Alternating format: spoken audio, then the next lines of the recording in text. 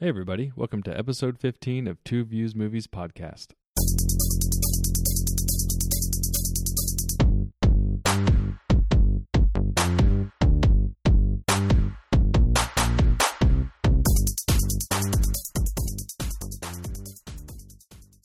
Welcome back to Two Views Movies Podcast, everybody. A podcast by two guys who love watching movies almost as much as we love arguing about them. I'm Garrett. And I'm Carson. And today is all about Ready Player One. If you don't know, Ready Player One is a movie about the creator of a popular video game system who dies, and a virtual contest is created to compete for his fortune. It's directed by Steven Spielberg, who obviously is one of the biggest directors of all time, but has a recent string of movies that probably aren't so good. Cast is Ty Sheridan, Olivia Cooke, and Ben Mendelsohn. I honestly don't remember Ty Sheridan or Olivia Cooke in anything. Ben Mendelsohn I remember primarily from Rogue One as Krennic. That's all he's really been in. Yeah, I feel like he's been in other stuff, but that's the main one everybody will remember. Well, he's also going to be in the new Captain Marvel. Which, oh yeah, I think I knew that. Which does not give me high hopes now. Yeah, I mean, he's typecast in everything he's been in that I know of. And he's the sheriff of Nottingham in the new Robin Hood. A new Robin Hood? Yeah, they're making a new Robin Hood movie. Yep. Man, how many of those can we have? Another one with Jamie Foxx as Little John. Ugh. Okay. That one kind of took the wind out of me there for a second. I'm not quite sure how I'm processing this. I think my mind skipped to Dave Chappelle and Robin Hood Men in Tights, which is a good comparison. So I had like a record scratch in my head when you said that, and I just immediately pictured Robin Hood Men in Tights. And Robin Hood is the guy from Kingsman Secret Service. That Eggsy? Eggsy, yeah.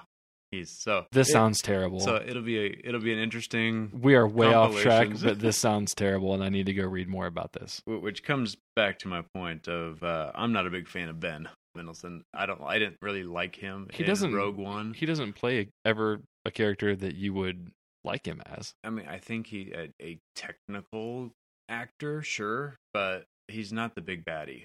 You know, no, he's a slimy baddie. Yeah, and I don't like him casted here. I don't like what he's going to be casted in the future. And I don't. Oh, I thought he was fine in terms of being cast in this. I mean, who else would you want to play like a slimy, kind of wormy corporate guy trying to lead a company that's trying to undermine this competition that's going on? He seems like the perfect guy for that. He looks like Chris Parnell, and that's all I can put every time I see him is. I don't get the Chris Parnell vibe.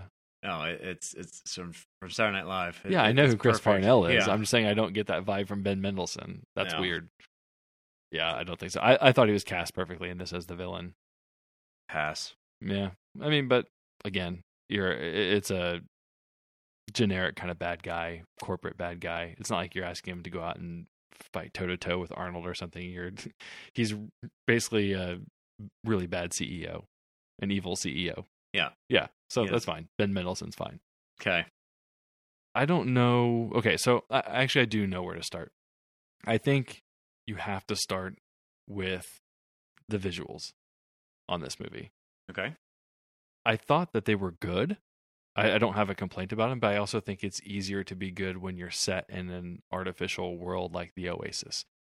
So for those of you listening, I'm sure you've seen it, but the Oasis is the virtual world where people plug in now and spend all their time and money. It's basically like instead of everybody in today's world staring at their phones or playing Fortnite on PS4 or whatever, you just put on a VR headset and go completely spend all your time in this VR world where you can be who you want to be. It's like Xbox Live, but virtual reality. Yeah, exactly. World of Warcraft, you build your avatar and go wander around. It's exactly like that. Yeah. You can lose your avatar if you die in there and you have to restart. So you don't die in the real world. It's not the Matrix. Yeah. But you... Or Nightmare on Elm Street. Right, you have to start over. So I think it's easier to have good CGI when you're immersed in an entirely CGI world because you don't have to mesh it with something that looks real. So having said that, I thought the effects were good. I thought they were really good because I thought I was in a video game and everything looked the part. Right. Yeah, because that's what I mean. It can look like a video game and you're okay with it because you understand that you are in a video game in the movie. It's not like trying to splice the Hulk going across New York skyscrapers and bashing them in and trying to make that look real. You don't have that problem. Right. So I guess I'm kind of backhanded complimenting the graphics and that they're good, but when you're in a CGI world, that's easy to do. That's all I guess I was trying to say. But it's a very visual movie. Not much of it takes place in the real world. Extremely visual. Yeah. Yeah. So I think after that, the next logical place to go, because everybody talks about it, and that's really all this movie is about, is the nostalgia. Oh, yeah. It is filled to the brim. Like, you could probably watch this movie 20 times and not catch all of the characters that are in, the references, just the things on the side of the screen, you know, of everybody walking around, you know, and catch all of the Easter eggs, if you will. And I love that. I love that. I love trying to catch those things that they threw in there, and they're all of my childhood. And so a kid today probably wouldn't appreciate it as much watching this movie than I did, you know, being a child of the 80s and 90s, and they put a lot of references in there. I thought that was a strength of this movie. Yeah, I did not think so. My issue was it felt like my comparison was Where's Waldo. So anytime that there was a big scene going on, a big fight scene in the Oasis, it wasn't like the nostalgia. And sometimes it was front and center. Like when King Kong was there in the race, it was front and center. You couldn't get away from it. But it felt like the bulk, 75% of the nostalgia was in these big, huge battle scenes where for 1 second you get a glimpse of RoboCop, and then for 2 seconds you get a glimpse of Chucky, and then you might see a Halo guy in the background. And so you're not really watching the movie to experience what's happening. You're watching it trying to pick out all these things in the background. And for me, I just don't get that much of enjoyment out of being like, oh, there was RoboCop for 1.5 seconds. Cool. See, I missed RoboCop.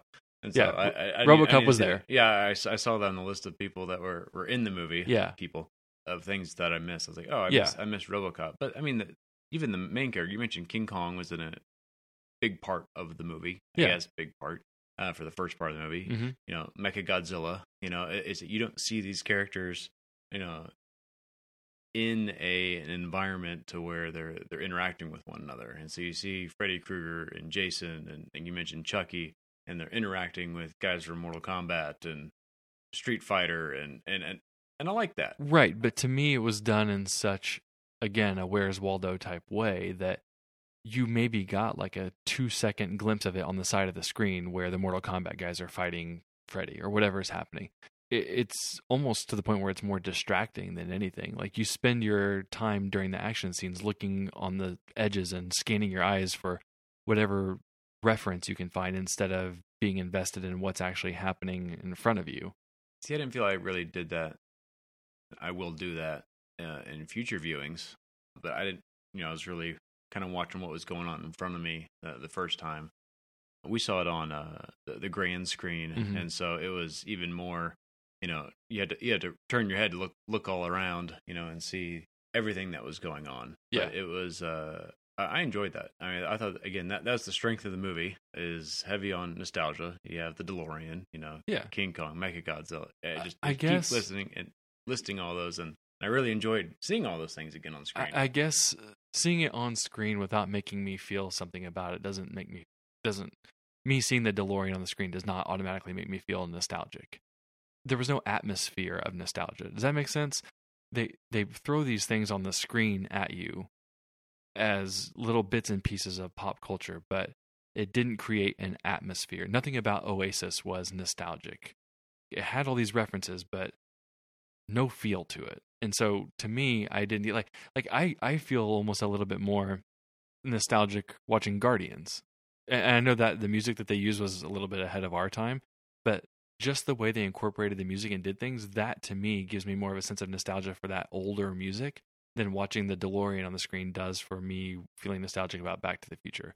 Well, see, and I disagree with that. I want to see it, but two, they paired almost all those scenes with music from those movies. So when Mechagodzilla was there, they had the Godzilla theme underneath, like it was almost like you barely heard it amongst the action, but it's like all those feelings. They threw a little Star Wars in there. You know, they kept throwing the theme songs in there that you know, and that brought it all back. And that was my emotional piece of it. Yeah, I get that. I guess I don't think that created an environment. To me, there's a difference between seeing something or hearing something that's thrown up on a screen for a few seconds or whatever it is, and what kind of feeling that gives you versus creating a feeling of nostalgia. To me, those things, for me, that doesn't generate nostalgia in me, seeing the DeLorean up on the screen. It's like if I play Rocket League and I see somebody's driving a DeLorean around, I don't have nostalgia for the DeLorean now because I see it in Rocket League. I'm just like, oh, that's fine. It's cool. They're driving the DeLorean from Back to the Future. But there was no emotion around any of this nostalgia for me, which is crazy because it's all stuff from my childhood. It's just slapping it up on a screen doesn't do anything for me. Just because you're dead inside. It could be. There's a strong chance. But I think that a lot of Spielberg's movies are dead inside. Late Spielberg movies. And I would agree with you there. Recently, he has not done well, but this one I really enjoyed. The plot of the movie of Parsifal is the main character, and he's going to try to find these 3 keys in order to find this Easter egg that gives him the fortune, that he can control the Oasis and do whatever he wants to with that. The plot of this corporation also trying to find it by hiring all of these people to do it on his behalf, I thought it was a really cool idea. And so that I liked how they did that.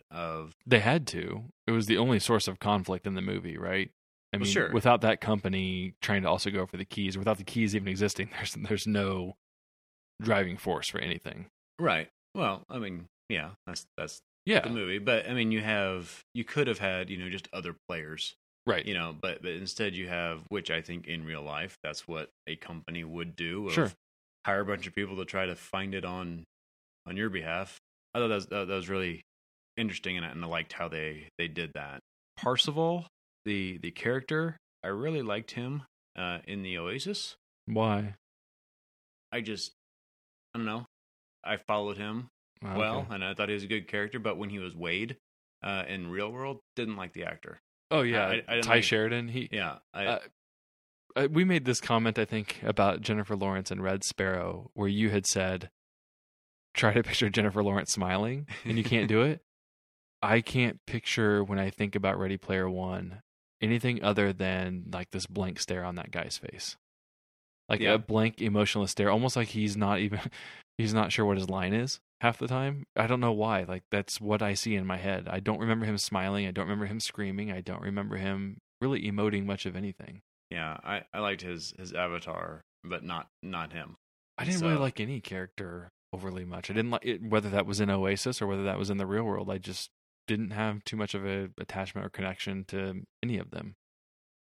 Yeah. And that's what I mean by why Spielberg has no heart. Like, I felt like this had visuals and it had references and it had characters and it had a conflict, but it had no emotion for me. I didn't care what happened to anything. No, I did. And I really enjoyed the quest. I did not enjoy the way that he solved the riddles. So there were that was stupid. There were 3 riddles that he had to solve to get the key, and I thought that they were done poorly. There's no cleverness to him. Yeah, he finds the answers maybe to all 3 because he's been and somehow he's the only one that's, again, if you're gonna make it a movie where somebody is the only one that can solve this problem, you have to assume that all these other people have gone through these archives and searched all this stuff too, right? But if you're going to make it so that Wade or Parsifal, whatever we want to call him, is the only guy who can solve it, you need to explain to me why he's got this missing ingredient that nobody else has. And they didn't do that. Looking was the idea of everybody kept looking at first, and then he kept diving in. He was the one that kept going back to the library. That's not enough. The archives. Yeah. He kept searching and searching through, and he put it together. It's not enough. Because he basically worshipped this guy as a god. I guess. Whatever. I mean, I can never see myself like Steve Jobs. Right. It's like, oh, he's this. Right. I mean, he's a guy. Yeah. To be that obsessed with somebody, a creator. I mean, yeah, you can appreciate, hey, thanks for building the Oasis. Right. It's really cool, and I spend a lot of my time in here. Right. But if you're that obsessed with something where you're living your life in there, maybe you do care a little bit. Yeah, I'm about the creator. I don't.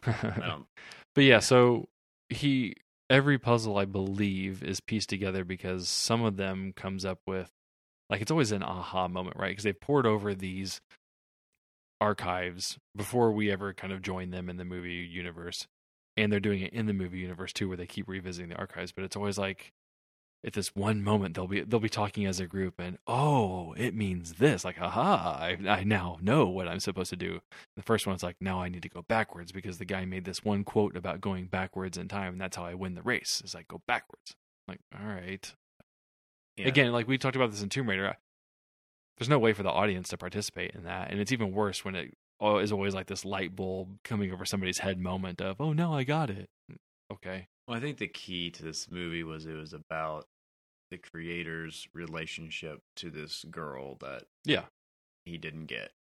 You know, it was... And they tried to tie that into the main guy and the girl that he's hanging out with or whatever. Yeah, and it was, you know, take that chance because he didn't take that chance. And so each of the clues were in that vein. Yeah. And so it's not that they found all these different clues. It was all that same mindset of he wanted to go back in time. You know, if I only can go in reverse, you know, basically to see this girl again. And so I was like, oh, what if I go reverse in the race? Did not like that's how you beat King Kong. I did not like that. But you just saying that right now reminds me of how stupid and not good that was. I kind of forgot that was... I knew he went backwards. I could not quite remember why he went backwards. And now that you said that, it makes me dislike this movie even more. Well, so I wish that there was a better way to solve or to win these keys. At least one of them should have been, in my mind, performance based. But that's not what the creator had in mind. Right. I didn't mind. So I guess the second one was worse than the first one.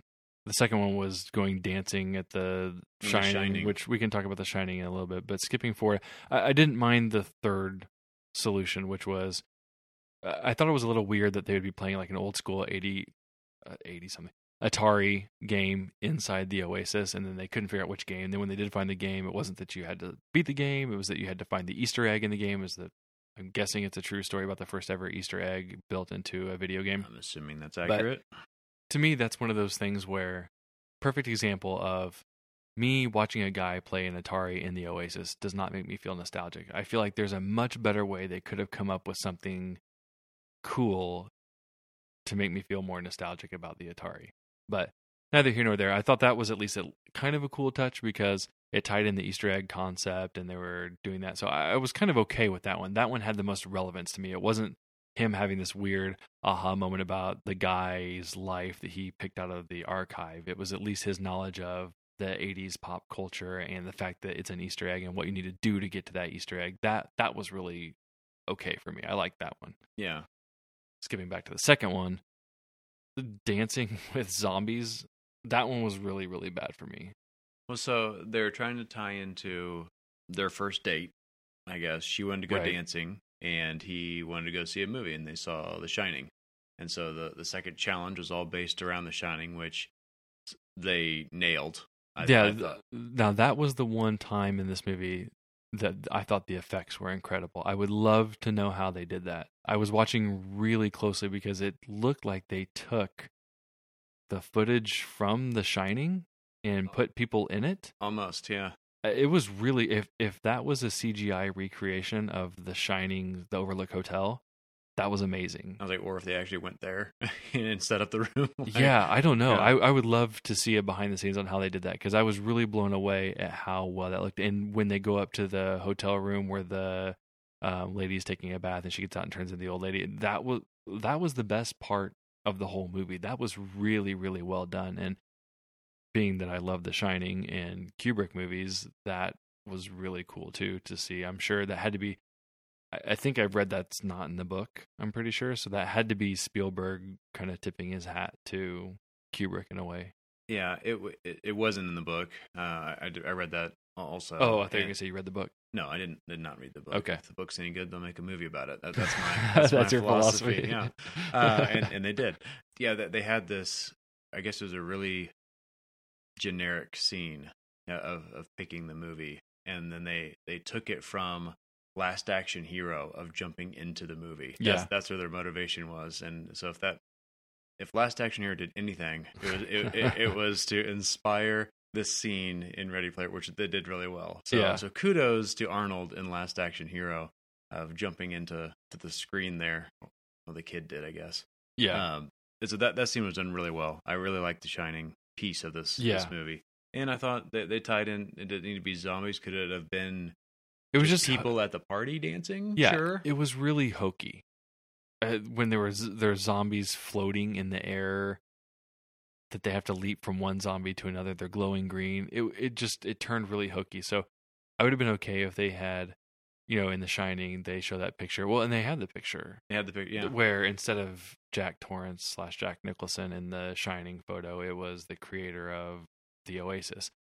Have them go to like a ballroom where people are dancing and keep that creepy factor going on, because there is some of that in The Shining where you see these people that are no longer alive in there. But to go to green floating zombies where you jump on them like a Mario platform, it was left a sour note or a sour taste in my mouth after what I thought was the best part of the movie with The Shining.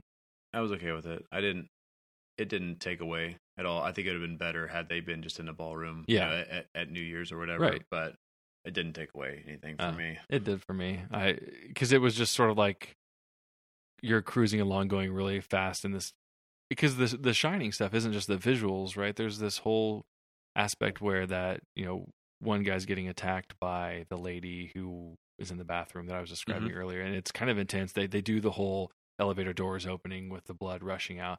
The maze, the chase. So they're harping on these really intense pieces from The Shining, and then it's like you just hit the brakes and come to a screeching halt with floating green zombies that you have to jump from. That to me was like, if it had been anything else, maybe I wouldn't have cared too much. But when it was such a cool part of the movie, to then jump to that really corny piece of it, it was just like, oh man, I'm kind of done now. That's a little dramatic. No, I mean, I already wasn't really thinking all that much of the movie as it was happening, and then the Shining piece happened, which I thought was the peak, and then to go from the peak to what was arguably the valley for me, that's a pretty big drop. Yeah. I actually, genuinely, I think I disliked the green floating zombie part more than anything else in the movie. But so that's why it was a little bit rough for me. So I landed at a 3 on this. I didn't think it was overly fun. I could tell it was trying to be fun, but I wasn't really having a lot of fun. And for a story about being immersed in a world that's different than yours, the movie didn't make me feel that way. I didn't feel immersed in the movie. And maybe I'm just getting old, but this sort of movie just doesn't resonate with me anymore. I don't know. I didn't dislike it. It's a fine movie. Maybe I'll appreciate it more as time goes by. I really wish it had made me feel more nostalgic. I found myself after the movie not really thinking about how much I enjoyed the movie, but how much I thought it was like a commentary on society about how everything gets gamified nowadays. You try to save money on a banking app and they want to gamify it to give you tokens and rewards that you feel it.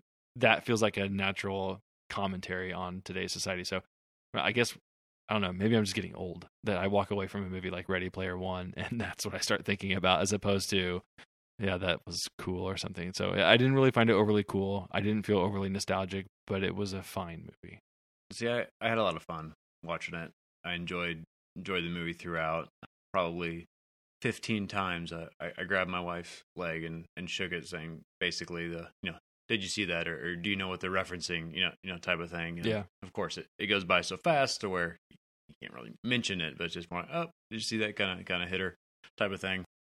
That had to be really annoying because there were so many scenes where that was happening, and you had to have been doing that like every 2 minutes. Yeah, I probably was, and it probably ruined her experience, but I had a lot of fun doing it. But no, I really enjoyed it. I gave it a 4, so it was really high on my list. Rewatchability, I think, is going to be pretty high.